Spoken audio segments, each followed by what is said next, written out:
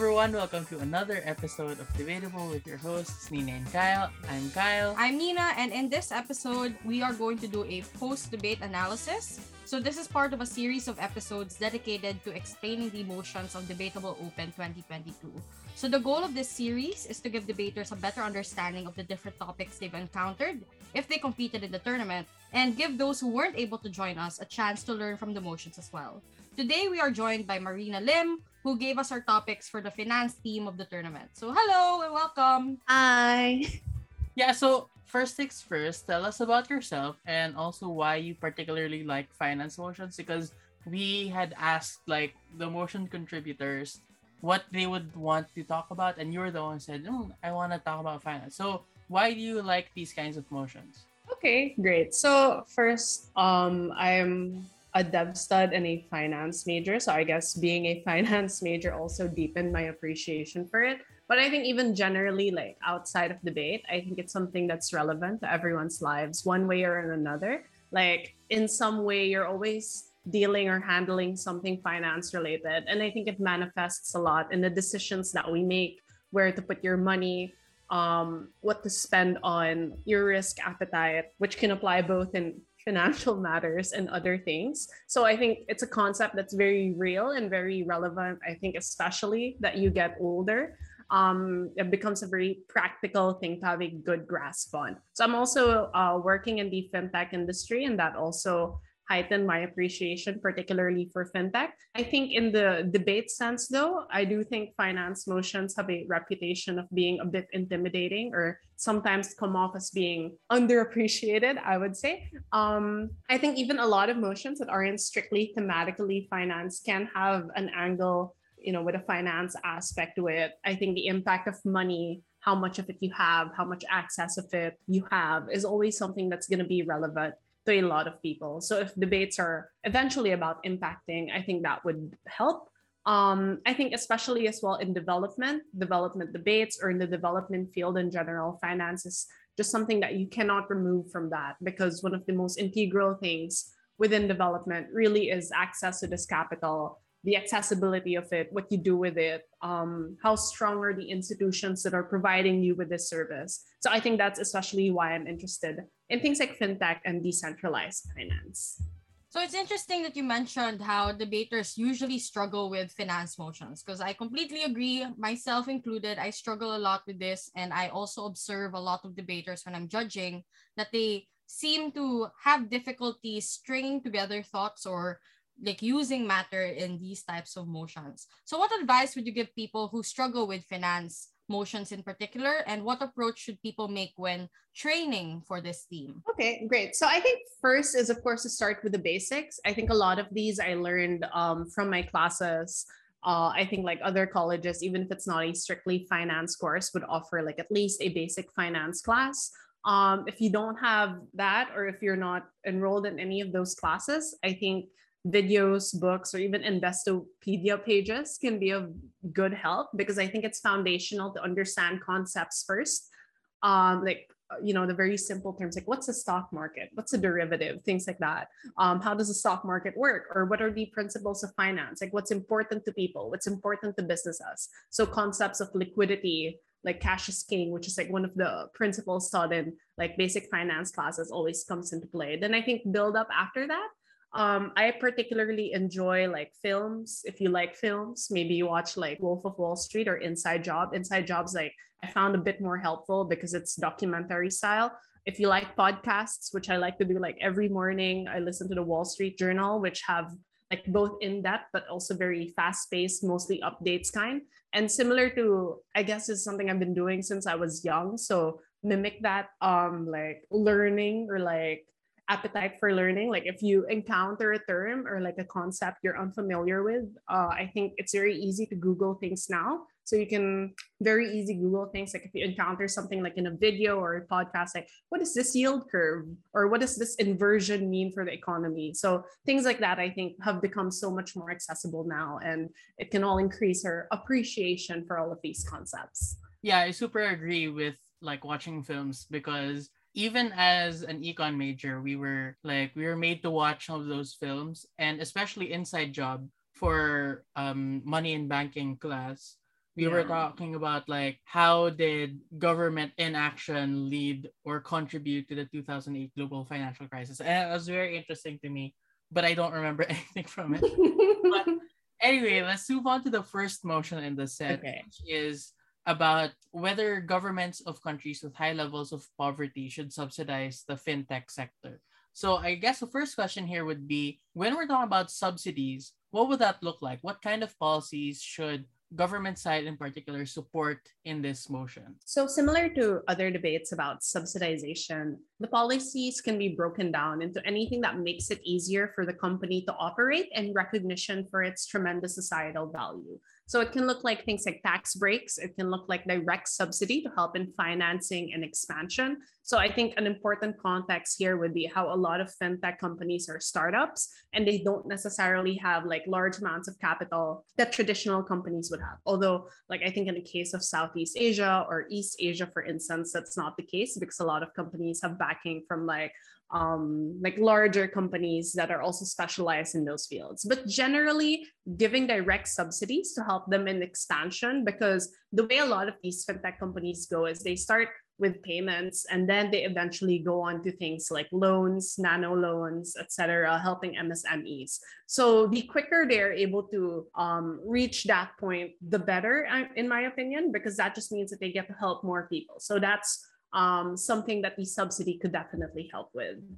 So the motion mentions that it's for countries with high levels of poverty. I think that signals to government teams that they have to prove that subsidizing the fintech sector in particular will lead to poverty reduction. So on government, how would you characterize fintech in order to prove that? So what is the connection between poverty alleviation and improving fintech that you think would be relevant to characterize in this motion? So for this one, I think fintech definitely encapsulates a lot of key things within decentralized finance. So a couple of characteristics, simply because it relies on technology that deviates from traditional banking, it eventually became a disruptor within the finance industry. So just like a couple of things that I think are key like characterizations that you could have to try to win the debate. So one is definitely the barrier to entry. As we all know, like traditional banks have very high barriers to entry. You need a lot of capital. You need a significant amount of capital, rather, that we all know poorer individuals don't have. You need a lot of documentation, a lot of IDs. You even need to show up there physically, bring all the documents, submit it. If it's incomplete, then you fail the process, you're not given a chance. So I think what fintech does is that it reduces that extremely long and tedious process to something that can be done on your phone with internet access and with some form of identification for the KYC process, which for a lot of fintech is just a government recognized ID, unlike banks, which will probably ask you for a lot more.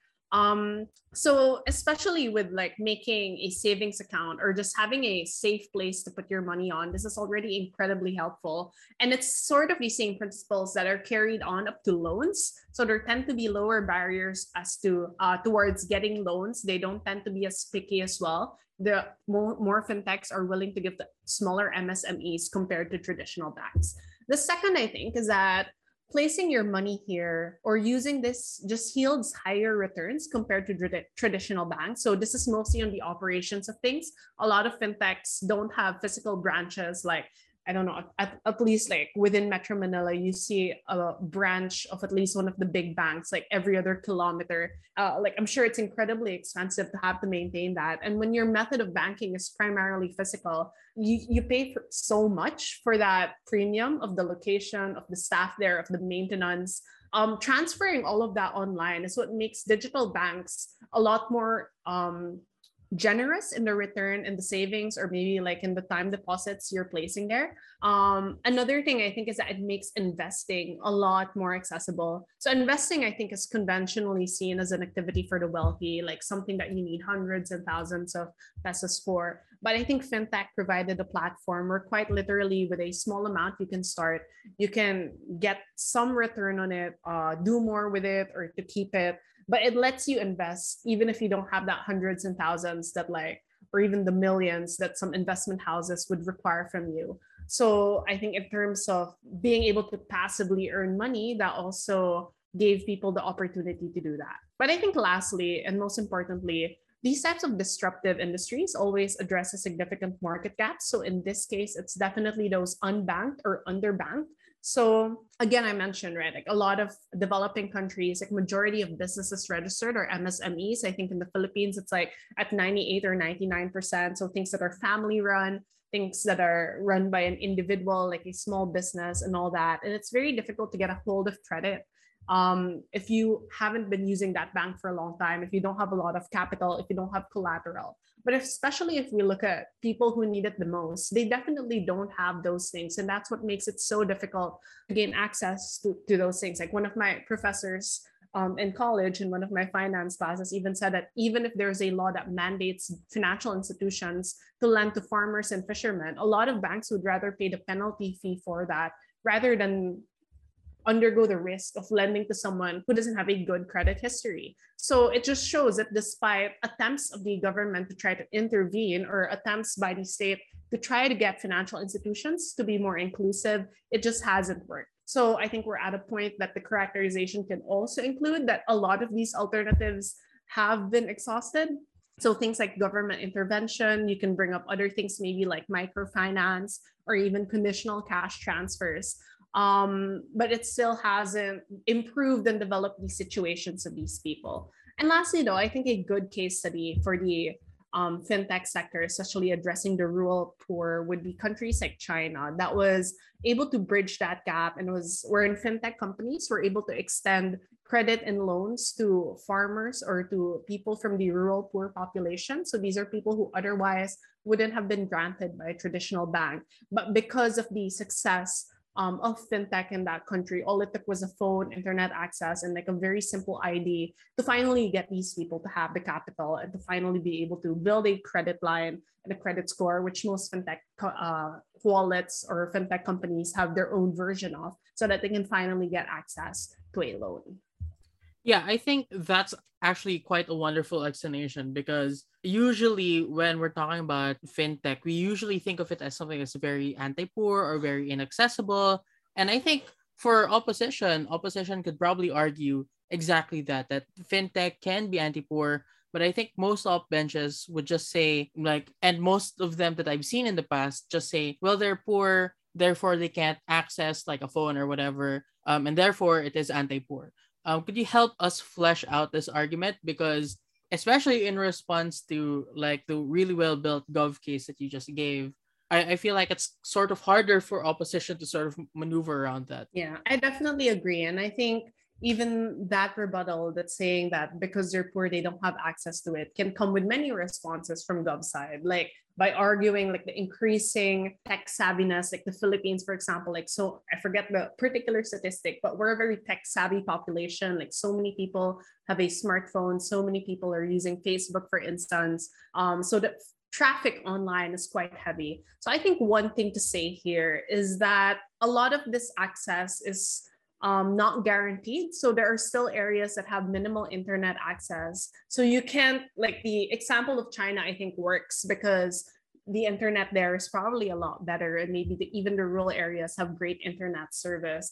But the second thing that I think more importantly at up here is understanding the experience of the people and what they're going through, right? Because we have to recognize that not everyone is tech savvy, not everyone understands how this works, not everyone thinks that I can trust this. So barriers to understanding that technology still exists. And this is people's like money and savings. So it is a big deal that we need to get them to trust this. So if it isn't something that they feel safe with and secure with, which I think especially elder generations feel with it, when, you know, it's like money on your phone, it's, you know, not what they're used to. If they're uncomfortable with it, or if they don't understand it and they can't trust it, no one can force them to opt for this.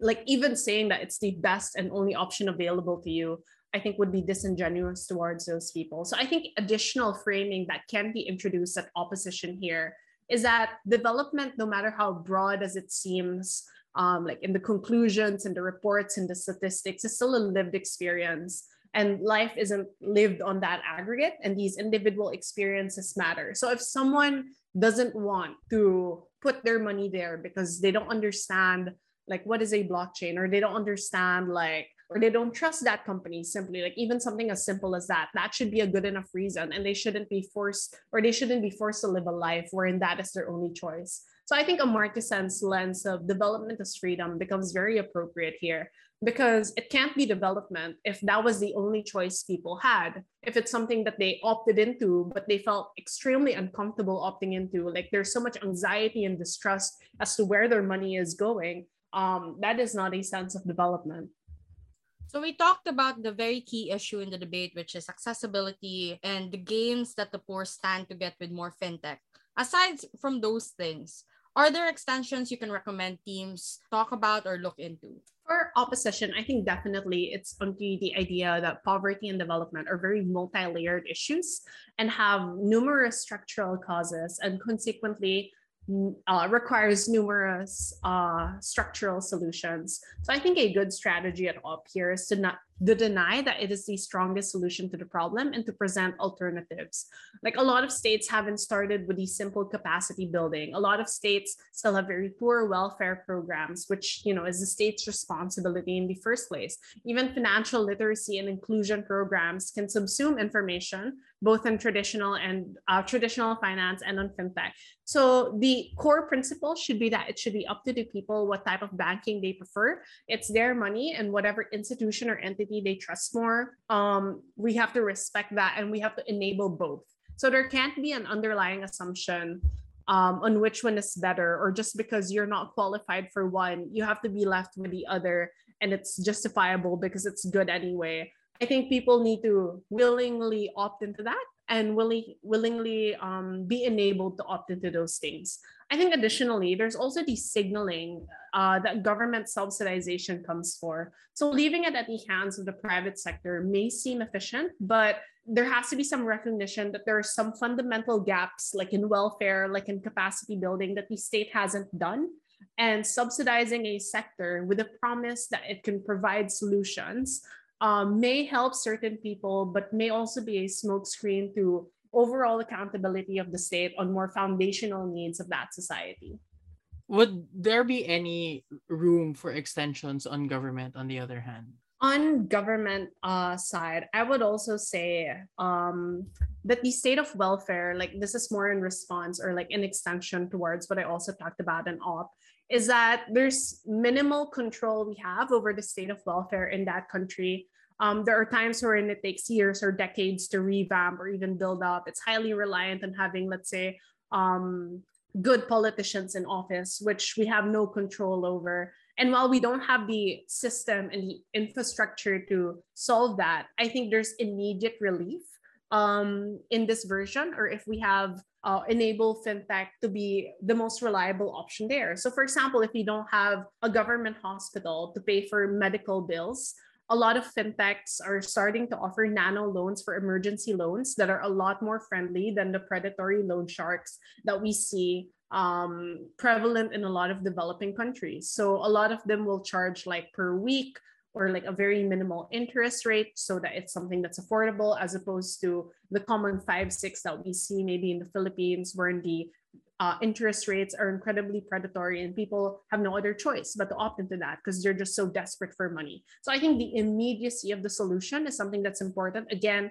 given that these are lived experiences of people, it's important to have immediate solutions to it as well. And for as long as we don't have the infrastructure, the welfare to be able to meet all of those foundational needs, we may as well enable an existing sector and an existing entity that has solutions for it, enable them and let them help as many people as they can. So thanks so much for those things. So I think what we can get from this motion is that while some arguments may be intuitive, there's so many ways to explore it.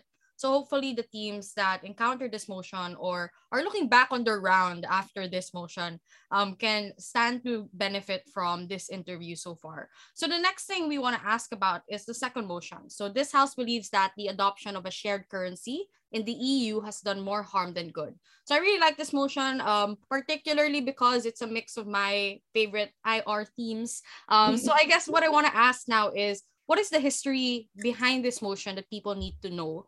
In particular, why was there an adoption of a shared currency in the first place? Yeah, I agree. It's very interesting because it like merges the IR side of it as well. So going into that IR side, like I think it was a few years after the creation of the EU, and it was done mostly to facilitate in trade, and to facilitate in other forms of unification. So we all know that the EU was founded to help unify the region and to try to not make the same mistakes in the past, wherein there's recognition that war just mutually left countries devastated and did not benefit anyone. So this unification or the creation of the bloc was to unify that region, and creating that shared currency mostly helped in facilitating in trade and mostly helped with foreign direct investment. So this is in recognition that there are some countries within that bloc that were richer, some that were left a bit more devastated and more in need of FDI. So on the trade point, though, I think even regional blocs like the ASEAN with different currencies still lose up to millions of dollars per year due to these foreign exchange transactions. And of course, we can't, like, in as much as we can predict like the fluctuations in it, sometimes there's no choice, especially if you're importing and exporting basic necessities of people. So I think the interconnectedness of the economies within the EU just made sense to share a currency, given how interconnected and dependent a lot of the states within the EU bloc were. So of course, this also meant that investing in other EU states became less costly and more attractive as opposed to investing, let's say, in a state that's outside of the EU. So it was mostly as well encouraging that mutual benefit, that mutual development that would happen with that shared currency. So that was from before why there was an adoption in the first place. But since then, what changes have taken place that sort of merits this discussion now? Like, have there been any developments in the EU worth adding to the context of the debate? Definitely. So I think the discrepancy in the intentions of when this was probably began and the outcome it had, and I think that manifests in what most people would know as the Greek bailout. It just shows that the intentions and the outcomes were very different, and that warrants a discussion on whether the adaptation was really worth it or not.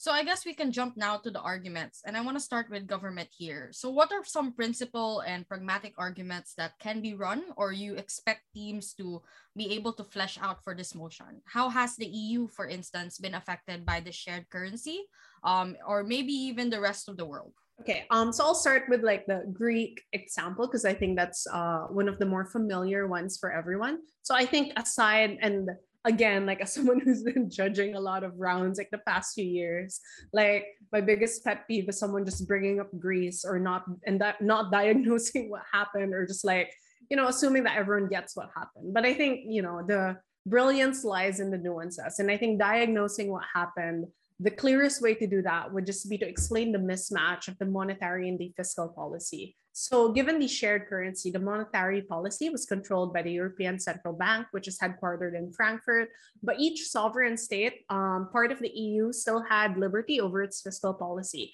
They could decide what to spend their money on, the retirement age, how much to spend in pensions, stuff like that. How they spent their money was within their rights. So only having control over one and not the other, compared to any other country that can sync their fiscal and monetary policies, became precisely that problem.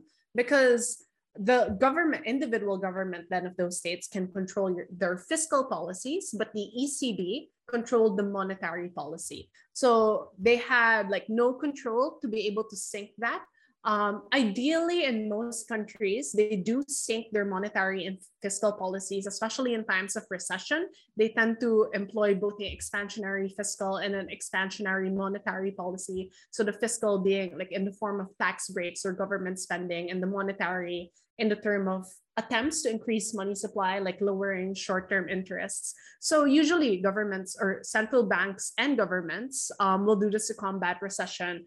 And generally, even if it's not in the time of recession, there will be attempts to align this just to make sure that they're not counteracting each other, or that in the best case that they do complement each other. So that wasn't the case in Europe, generally because Greece had no unanimous control over the monetary policy, which is again controlled by the ECB. So Greece was spending a lot more than EU states. Their welfare programs were taking up a lot more. The age retirement, I think, was younger compared to states like Germany. So they were spending a lot more in pension for a longer amount of time. So that's why the condition of the bailout was generally in short austerity. So there's quite a long list on what these specifics are. Like about like how much government, like reducing spending for government officials, reducing like social welfare, reassessing people qualified for pension. It was quite long, but the end goal was clear. They had to stop spending that much. So I think eventually that demonstration just leads to the conclusion that it's important for monetary and fiscal policies to be in sync with each other. And when you have no control over one, but your culture and your people want a certain thing, like maybe they wanted that welfare program, they wanted pension to be that way, they wanted retirement age to be that way, and they elect officials who legislate that because it's a reflection of what the people want, but you have no control over your monetary policy, things like this will happen. And the bailout was needed, which of course led to some controversy back in the day. So in conclusion, like at Gov's side, it's just fundamentally important to be able to have control over both. You can maybe insert caveats that the issue of trade would still happen. These countries like have land borders with each other. They would naturally be trading partners. There can be attempts to reduce tariffs and to make sure that trade is as seamless as possible without needing to have a shared currency. Yeah, it's so funny that you talked about Greece because like I remember debating about Greece when we were both still in high school. That's how old you are. Like that was happening and you were that was like happening in real time and you were still debating in Oh my PSD God, or yeah. something like that. Yeah, so I mean that's for government. But for opposition, man, what arguments and responses could you launch in defense of the shared currency? In particular, I really like the point where like it's very difficult if you cannot sync fiscal and monetary policy. How would you recommend opposition respond to that? Okay, for this one, I think it relies on defending the merits of a shared currency because admittedly, like the benefits of it aren't controversial. Like Greece maybe when it needed bailout was very controversial because it was like big news, very sensationalized. So of course the flaws of the system were exposed, but when things were okay, I think it was just like business as usual. It's normal. So I do think it warrants to like highlight the millions or even billions of euros saved by having a shared currency. I'd first caveat as well that Eurozone members have also learned from the mistakes in the past, and it's possible to adjust fiscal policies within the union. The union like capitalizes and emphasizes unity and having shared values. So I think it would be very likely to still get countries to adjust their fiscal policies appropriately. Um, Again, another thing to note was that this could limit trade or even limit some of these countries and their ability to trade with other EU states. I think if it were more costly to trade with another EU state, and again, back when they had like different currencies, it just made it more difficult because of exactly how expensive it would be. And given they are quite proximate to other regions, they might just favor those other regions instead of EU states. So the shared currency sort of has that, loosely using this term, nationalist agenda in terms of favoring other EU states as opposed to, let's say, states in West Africa or states in North Africa, for instance. FDI or foreign direct investment is another unique benefit because if you notice some Eastern European states that were quite impoverished, especially post-war, needed a lot of FDI from Western European states. So I think the forex risk for a lot of investors is just atop of other considerations, like let's say the company that you're investing in, the country, its political situation. But completely removing one of the considerations, which is the forex risk, just made investors a lot more attracted to investing in those. It just became so much more practical, not having to worry about fluctuations in the currency and how much yield it would be. Just gives a lot of security to a lot of investors about the soundness and like the guarantee of their eventual investment. So I think removing completely one source of risk, which I think in risk portfolio, like if you're creating like a risk portfolio, Forex is definitely one of the biggest ones if you're going international. Yeah, so I think the complete removal of that definitely just helps, as opposed to having to invest in a country with a completely different currency. So I like that angle, but I also want to ask, like, what else can teams explore for this motion? So I think the difficulty with motions that combine finance and IR, especially for newer debaters, is that if you don't know much about IR, you don't know what to extend to that angle. But if you also don't know much about like finance and econ, it's also difficult to extend there. So I kind of want to ask, what perspective or unique take would you do in the instance that you are a team that unfortunately does not know About either. about either. Yeah. Okay, let me think. So I think one would be, and this is like a general tip for any debate, is make it about something you know about, right? So the EU is like significant globally, so definitely any shock within that region can affect like the rest of the world. So I think at Gov side, one impact that you could have if you know what happened in Greece, for instance, is that Greece needed to be bailed out. That limited like that obviously came with financial shocks to countries like Germany, for instance, which we all know is one of the countries willing to take in a lot of asylum seekers and refugees. I think that is one angle that I think is quite popular that most people should know about. And generally, having less resources and less money makes it less likely for Germany or any other EU state to be more welcoming, just precisely because of that limitations on money. Especially with people knowing that the bailout is happening, knowing the financial situation of the EU and the country, opening your country and opening up your borders to more refugees, a lot of more people will see that as a financial constraint. And I think that's what eventually as well led to the rise in populism and the rise of like anti-immigrant rhetoric within that region. So I think there can be some things that can be pulled within that, particularly for Gov side. So I guess we can move on to the last motion in the set, which is like I think it might be the most not the most controversial, but the most popular thing to talk about right now. And I'm sure that a lot of people were expecting like some motion about NFTs or about crypto or about blockchain just because of how annoying like how much it's everywhere now. So the last motion is about using cryptocurrency as additional legal tender. The first question that we have is, what would it mean for something to be considered legal tender? Because we do know that legal tender is when the state recognizes that it can be used as money, like in legal transactions and stuff like that.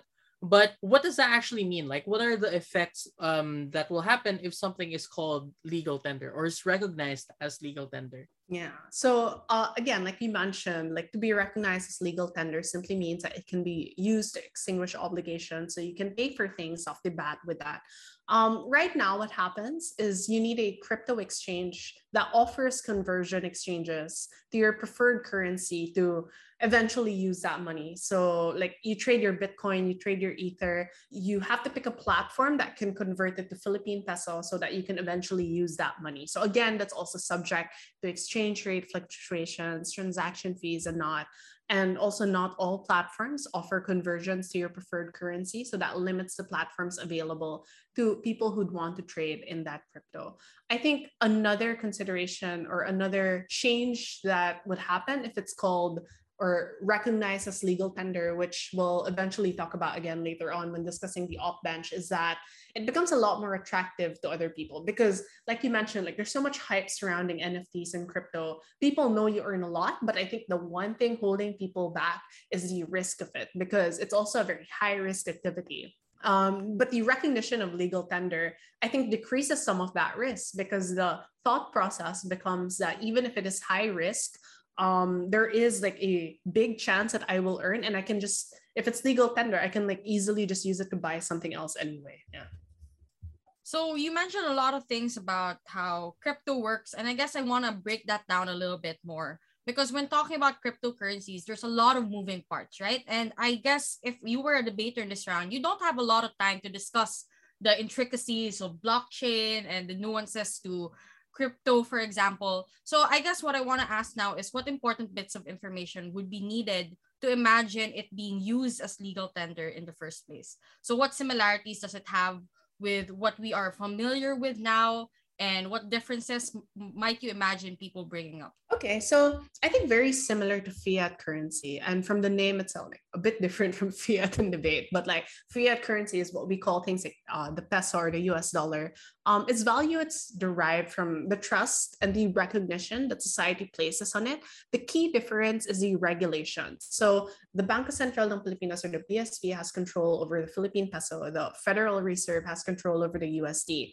But in this case, I think the key thing about crypto is that it is decentralized and currently deregulated. But the value, and I guess the main benefit of crypto really is in that decentralization, with decentralized finance altogether, like being a different topic that we mentioned earlier. So it makes do without things like brokerage or intermediaries, which are a large source of cost, and makes use of technology, like you mentioned, like blockchain and smart contracts. And again, eventually it makes it more accessible, and that's why there's so much potential for profit and higher profit in that case. At Gov, I think some strategic parallels would be, again, similar to fiat currency. Like for as long as enough people are recognizing it as valuable, that would be the same case. The only difference here would be that there's no central bank controlling it, and cannot make a monetary policy out of it, for instance. But I think a lot of other things that society values as financial assets also are artificially made, like things like art or diamonds, for instance. So it's not quite different from that, or even derivatives that derive its value from an underlying asset as well. So there's a lot of transfer of value. And for as long as there's recognition of that value, then if people are recognizing it, then let them be. And if it's something that people are profiting out of, and its trade is similar to like tactics to that of the stock market, then it can be something that's valid as well. I think on opposition though, the key like win here, I think, would be in how it's deregulated. So exactly in how crypto's values or like crypto's benefits rely on deregulation can become a point of tension, because I know there were instances in the past of like crypto, like certain coins all of a sudden going haywire, and let's say I don't know, like it's, what do you call that, like its value all of a sudden fluctuating or going down, or even in the platforms that use it, like when Binance, for example, froze and people weren't able to trade at the right time, they lost a lot of money.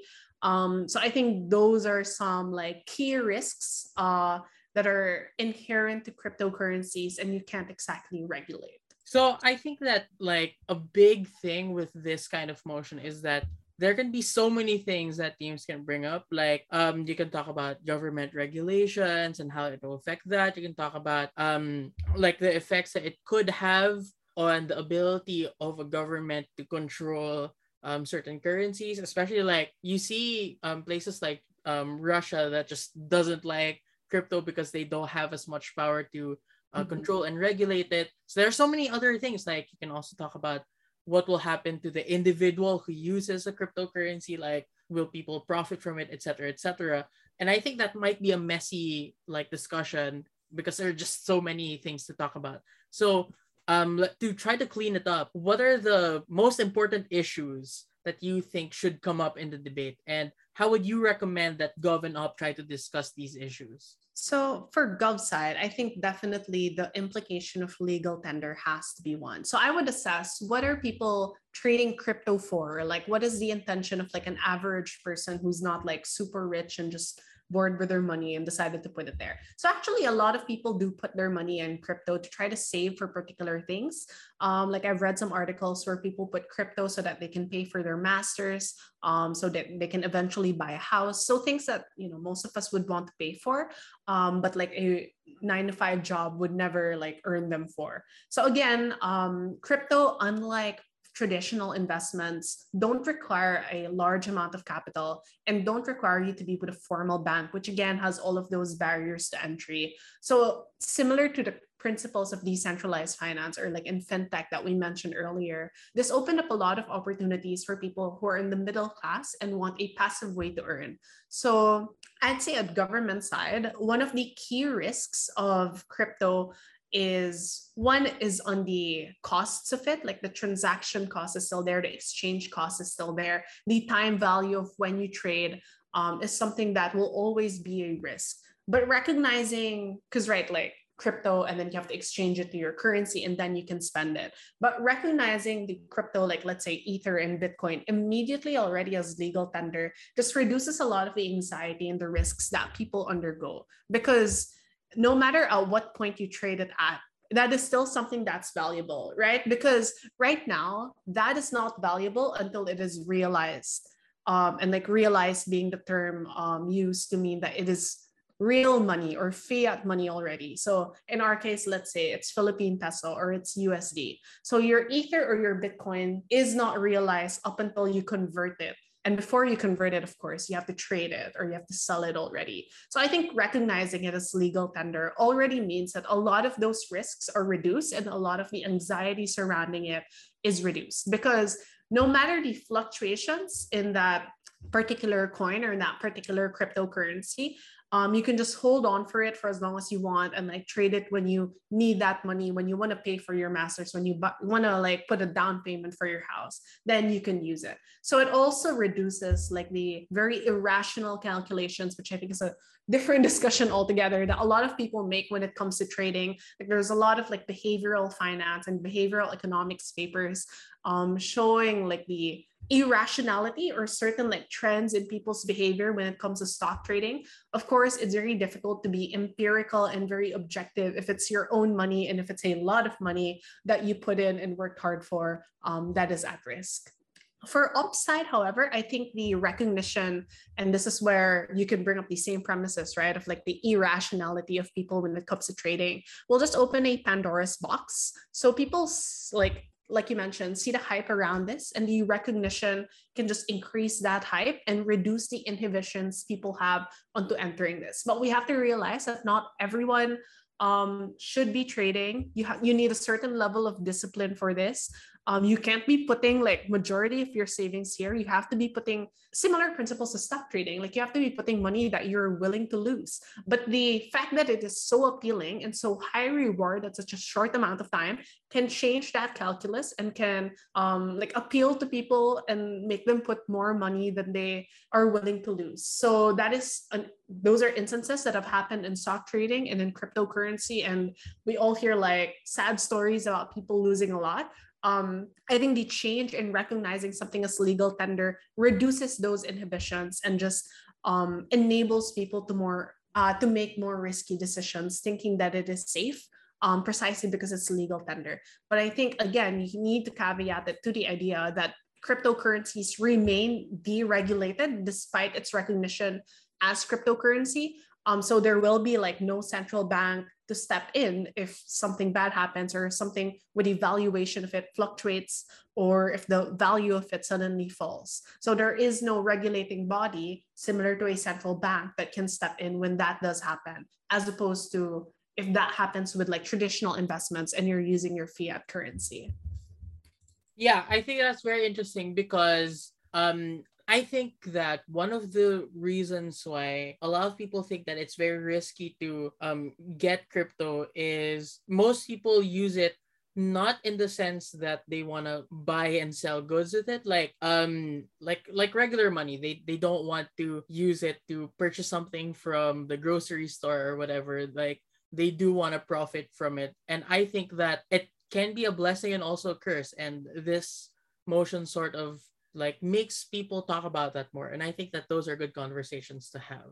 But before we conclude this episode, what I wanted to ask is if there's anything that a person could learn or take away from this episode, what should it be? Like we did talk a lot about liquidity, about managing risks, about a lot of terms. Actually, we talked about a lot of these terms. So I suppose that for someone who hasn't gone to Investopedia before listening to this, they might sometimes be lost. So if there's absolutely just one thing that people have to take away from this episode, what do you think it should be? It would definitely be the importance of liquidity, because a little bit of accounting here, but like current assets, not current asset. I think you took accounting because you're econ. But yeah, I think the only lesson we have from that is that a current asset or something that is cash in and of itself or closest to cash, like let's say securities, which are current, and then the non-current assets would be things like, let's say, very non-liquid, like property, stuff like that. So I think in this case, crypto is somewhere near that. I think it's closer to a current asset because it's something that can quite quickly turn into money, but you still want to do it at strategic times. So it's still, not as important as money. But I think liquidity is a very important concept to have. Liquidity is important. Having money, like fiat money at that with you, is important in cases of emergencies, in cases where something unexpected happens. And that's why precisely why you cannot be putting like a lot of your savings in crypto. Please never do that. Yeah, but I think even in debate, when you're assessing whether people should be putting money into something or what is important again to businesses and people, it's really money in itself and not any other form of asset. Yeah, so I think that perfectly concludes this episode. Thank you so much again for taking the time out of your day to make these motions, to explain the complexities of the finance world, not just to Kyle and I, or I guess mostly me, because Kyle probably knows these things already. Just a little bit, yeah. But to our audience as well, and the debaters who had the pleasure of debating one of these three motions, right? So that's it for this episode, and we'll see you all in the next one. Bye! Bye! Thank you. Bye.